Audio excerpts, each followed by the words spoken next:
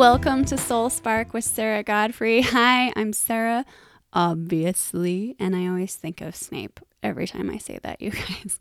Anyway, I'm so happy you're here. My desire with this podcast is simple. All I want to do is ignite something in you so that you feel a little more free to connect with yourself, with others, and with your life. Today, we are talking about having your own gravity. So bear with me here. I am no astrophysicist. So this is a very loose analogy because all objects with mass have gravity, just different amounts in gravitational pull. But this is what it feels like for me. So stick with me. If you are more knowledgeable at science than I am, so sorry. I'm just going to do my very best with this analogy. But say there's an object in space. It's going the right speed, all the variables, etc., right? And it gets close to another object in space that has more mass or density. What happens to that smaller object? It gets pulled into the orbit of the more massive object because the massive object has a stronger gravitational pull. Okay, it's like what happens with the moon revolving around the Earth. The Earth has more of a pull, so the moon revolves around the Earth, not the other way around. Okay, so I like this analogy because I feel like this can happen in relationships, all kinds of relationships. In our efforts to connect and belong and get along with others, we just kind of get pulled in and we lose our own path, our own sense of self, and we just revolve around them. I say this because this has so happened to me. And we, especially as women, we sometimes just let someone else pull us in. Or the opposite happens. We're scared of that happening, so we just don't get close. I do that too. Dang it. I think of like in Runaway Bride, when she doesn't even know what kind of eggs she likes because she just so wants to be loved by that person. Oh, I can relate to that so much. I was that girl dating. I can remember I had no opinions, no plans. I just was so happy someone was paying attention to me that I just let go of all those parts of myself. I feel like this can happen with moms. They get so absorbed in their kids that they don't know themselves anymore. That's happened to me as well in my own time with motherhood. But I was really wary of allowing it to continue because I'd seen too many other moms who their kids left and they just were completely lost.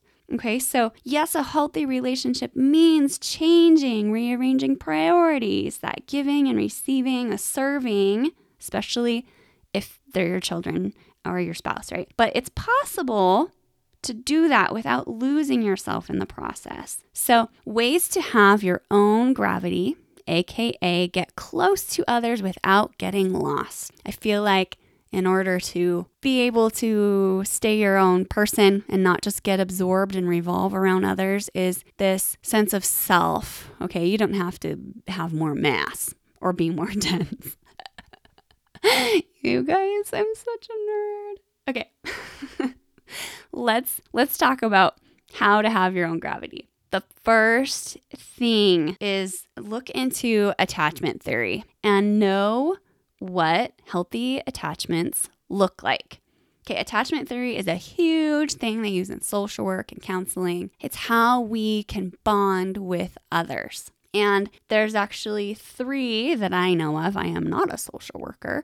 Okay, there are 3 styles of attachment. And I learned all of this from Dr. Julie Hank's book, The Assertiveness Guide for Women. I will put this in the show notes so you can check this book out.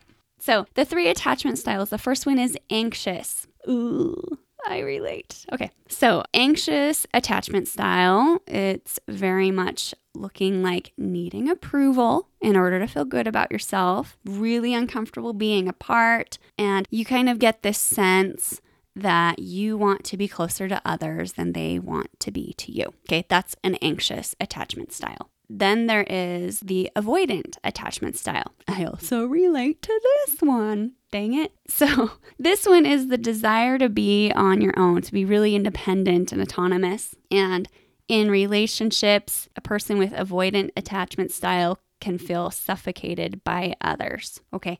And neither one of those, anxious or avoidant, really feels very good. The good news is that if you're in either of those, they're not set in concrete. They can come from the way you attached in your childhood, but they can be changed as well. This third attachment style that we hopefully all strive for is a secure attachment style. That is the idea that you're okay being apart and you're also enjoy being close, that you're okay with either one and you're aware of your own feelings and you're able to deal with them in a healthy way and not take on the feelings of others. Okay, that's a secure attachment style. We want to get to that secure attachment style, at least I do. You do that by working on some other things that we're going to talk about later and practicing it in your own relationships. Okay, so that's the first way to have your own gravity is by developing a secure attachment style. Okay, the next thing that you can do to have your own gravity is to find a high level of differentiation. Okay, this is also from Dr. Hank's book that I will have in the show notes. So differentiation is just the ability to be yourself and still be close to others. It's about how you can ride that pull of independence and connection. And there's obviously different levels of differentiation, and we're working towards having a high level of differentiation, right? So that you can be your own self while staying connected and not having to avoid people in order to be your own person. A high level of differentiation while being close to others looks like you're clear on your own thoughts, your own feelings and needs, and you're clear what things are the thoughts and feelings and needs of other people. And you're not taking them on to yourself. So you're able to manage your feelings and not take on other people's feelings, and so that you don't get lost and overwhelmed by when other people are going through things. Okay, so let's recap those two things. Just you want a secure attachment style and you want a high level of differentiation. Number 3 is to know and love yourself. I found that I've been able to get more secure attachments and higher levels of differentiation as I have been able to be more comfortable with who I am as an individual and accept myself. So what can help you to do those things? First of all, I do have an ebook on my website about learning to accept yourself. I'm just saying it's free. You can just hop on there and get it if you haven't got it yet. But yeah, know your own likes, know your dislikes, know what your opinions are on things, what your own emotions are. Just be with yourself.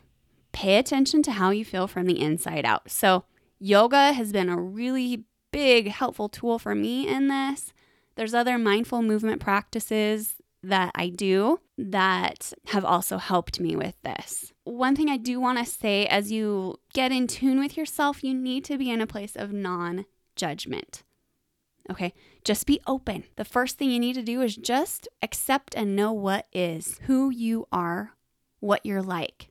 Okay, know yourself. Try things out. Learn new stuff. And journal. I'm a huge journal writer, and that has helped me so much. It's gotten me through a lot of things.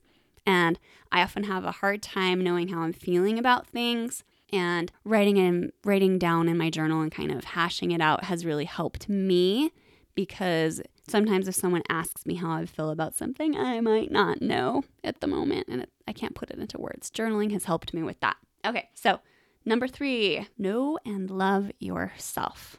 Okay, that will help you with numbers 1 and 2. Let's talk about number 4. Number 4, belong to yourself. I feel like maybe later I can do a whole big podcast about this. But Brené Brown has a great book, Braving the Wilderness. She talks a lot about belonging in it. Highly recommend it. I'll put it in the show notes. As you work through knowing and loving yourself, if you can learn to wholeheartedly approve of yourself and accept everything, even the hard parts that maybe you're not so proud of, if you accept it all, show compassion and love to yourself, you'll be able to approve of yourself and of your own choices, okay? You will no longer need others' approval in order to feel good about yourself. That's how you belong to yourself. Oh my gosh, you guys, this is so hard for me. I am a recovering people pleaser, and I'm going to say I'm recovering because I know I still do it, but I am working so hard on it. I am. This is a hard thing for me. I hate it.